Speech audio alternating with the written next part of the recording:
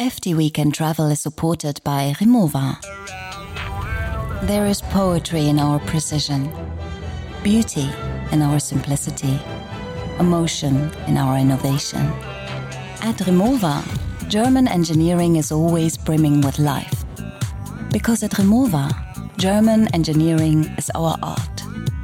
Ingenieurskunst, the art of engineering since 1898. Hi, FT Weekend listeners. Welcome to episode 3 of our 4-part mini-series on travel. Today, I'm really excited to share a conversation that I had with the FT's travel editor, Tom Robbins. Tom just knows it all. He's been reporting on tourism for many, many years.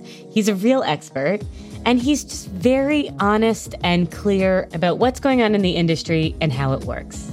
We talk about the impact that social media has had on where and how we vacation. We talk about how people now want authenticity over those luxury resorts where you could kind of be anywhere. We talk about why everyone suddenly started going to Iceland, and a lot more. Okay, let's get into it. This is FT Weekend, the podcast special travel edition. I'm Lila Raptopoulos. Here we go.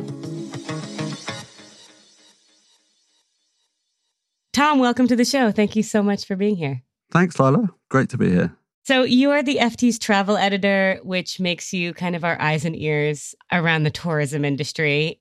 I hate to start with COVID, but it changed our habits so significantly around travel that I want to know, as I'm looking at my Instagram feed, that people seem to be everywhere. It feels like travel is back, but on steroids. And I'm wondering if that's true. It's sort of true, basically. That's very much what the travel industry would like you to think. But the reality is, globally, this year, we are still down on what we were pre-pandemic. It's something like we're at 57% of trips globally compared to the same period in 2019. Wow. And so my kind of broader view of travel right now is that 2020 and 2021 weren't really the crisis in tourism. A tipping point was being reached in 2019, where we had this unprecedented number of people traveling, combined with awareness about climate change and sustainability sort of hitting the mainstream for the first time. Right. And that sort of really caused a bit of a rethink, I think, within the industry and amongst consumers as well. And Tom, how does a place get trendy? It feels like there are cycles where everyone seems to be going to the same places, like Portugal gets hot, or Mexico City gets hot, or Croatia, or Joshua Tree. What is it? There's a really brilliant example, case study, is Iceland, which has had a huge tourism boom in the last sort of 20 years. This is my approximation of why I think it happened, but there was musicians like Björk, then Sigur Rós, that people were becoming aware of. And at the same time, Icelandair, the national airline, was offering people stopovers in Reykjavik. So a few people were doing that. And it wasn't because they wanted to go to Reykjavik. It was a bit of a pain, but at least they put you up for a night for free there. Right. And then the government started incentivizing lots of adverts to be shot there. So there were all these sort of like luxury sports car adverts sort of, spinning around the desolate landscapes. Then there was a Bond film, that sort of came off the back of that with a big car chase on the Jökulsárlón. So people were becoming aware of it and starting to go, but very small numbers. But then there was the 2008, the currency collapse. There's a big economic meltdown there. So the krona halved in value. So that suddenly made it far more affordable to go there. Cheap, yeah. And the tourism board invested massively in promoting tourism as an alternative to all the banking and other interests that had been sort of driving the economy before that. Right. There is numerous different factors that sort of feed together. Right. And, the result of all of that was that tourism went up tenfold in 20 years.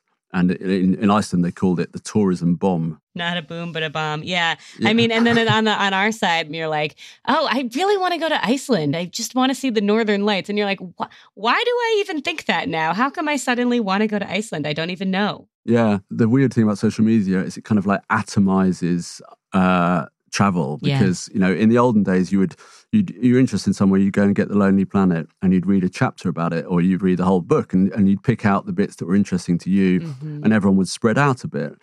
Whereas now, there's one Instagram image that suddenly goes everywhere, and then, everyone wants to go and they take pictures of the same place. And so suddenly you find that instead of everyone going to Iceland and spreading out across the country, they're all going to the same hot pool, right, in the same corner of the country. So it kind of is drawing everyone into the same places. And that's really, I imagine, bad for those places. Exactly, yeah. A lot of things around travel is that it's not a case that there are too many tourists.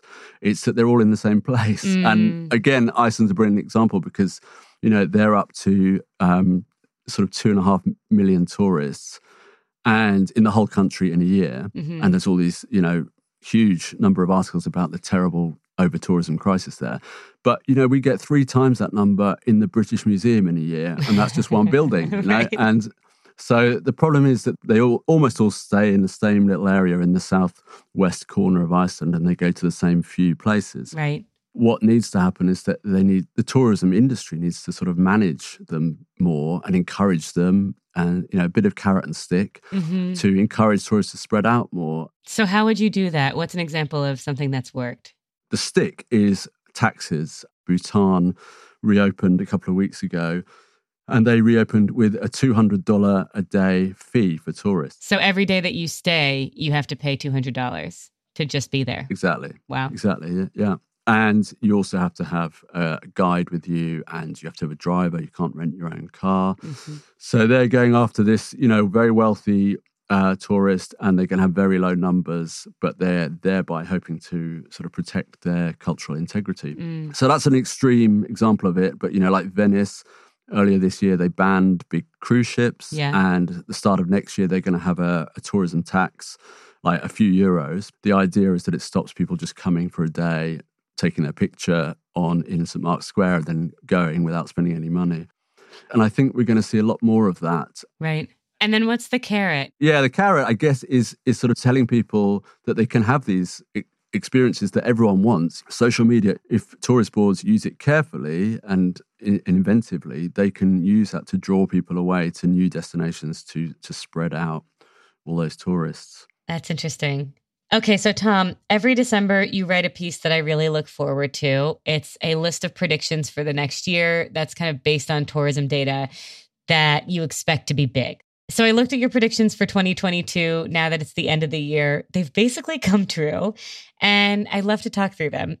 The first one that stands out to me the most is the luxury dude ranch from Montana. Oh, yeah. Our colleague Madison Derbyshire wrote about this for you too. And I think this one is funny because there are a lot of people who are spending basically luxury hotel prices to do hard physical labor for a week and sleep in a bunk bed and kind of live out their American cowboy fantasies. Yeah, can you tell me about that as a trend?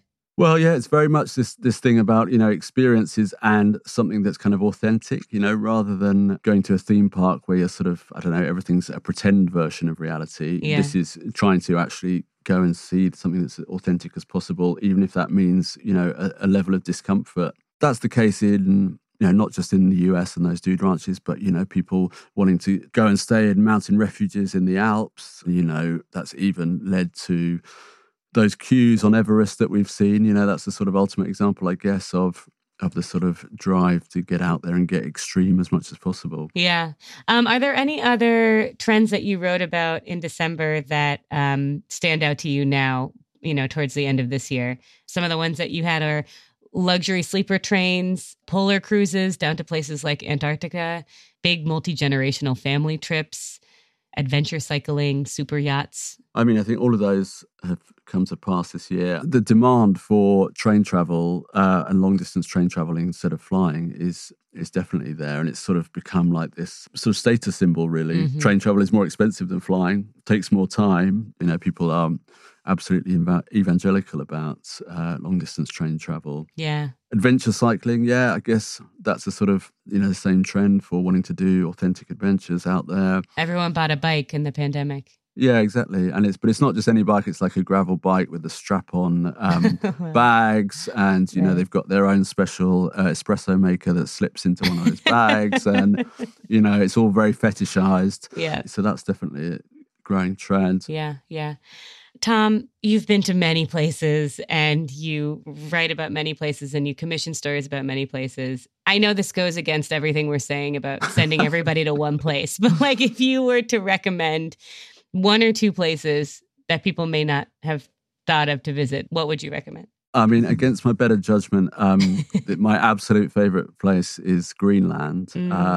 I've been there a couple of times. I spent 7 or 8 weeks there once camping. I went back 20 years later and it hadn't changed at all, which is wonderful. And it still just feels completely like a frontier in, I don't know, in just an incredibly sort of invigorating way. And I guess my other thing is, I'm an obsessive about the Alps. And yes. I find that there's still, lots of tiny villages that are really, really authentic and preserved, and where you can go skiing and just have a very peaceful time, really sort of getting back to nature. Mm-hmm. Should I name one place or should I keep that for myself? No, keep it for yourself. Okay.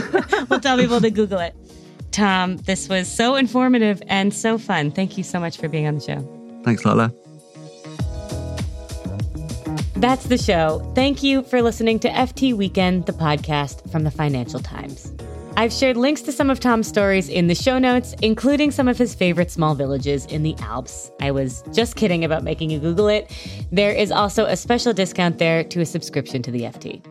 Next Wednesday is our 4th and final episode of our travel mini-series, and I'll be talking with Matt Kepnes. He's better known as Nomadic Matt. Basically, that last episode is all about tips. Matt's a deals expert. He's been traveling consistently for well over a decade, and he knows how to do a good trip on a good budget. So he tells us about points, flight deals, planning trips for big groups, and a lot more. This show was produced by Zach St. Louis, executive produced by Topher Forges, and sound engineered by Breen Turner, with original music by Metaphor Music. Thanks to Cheryl Brumley and Alistair Mackey.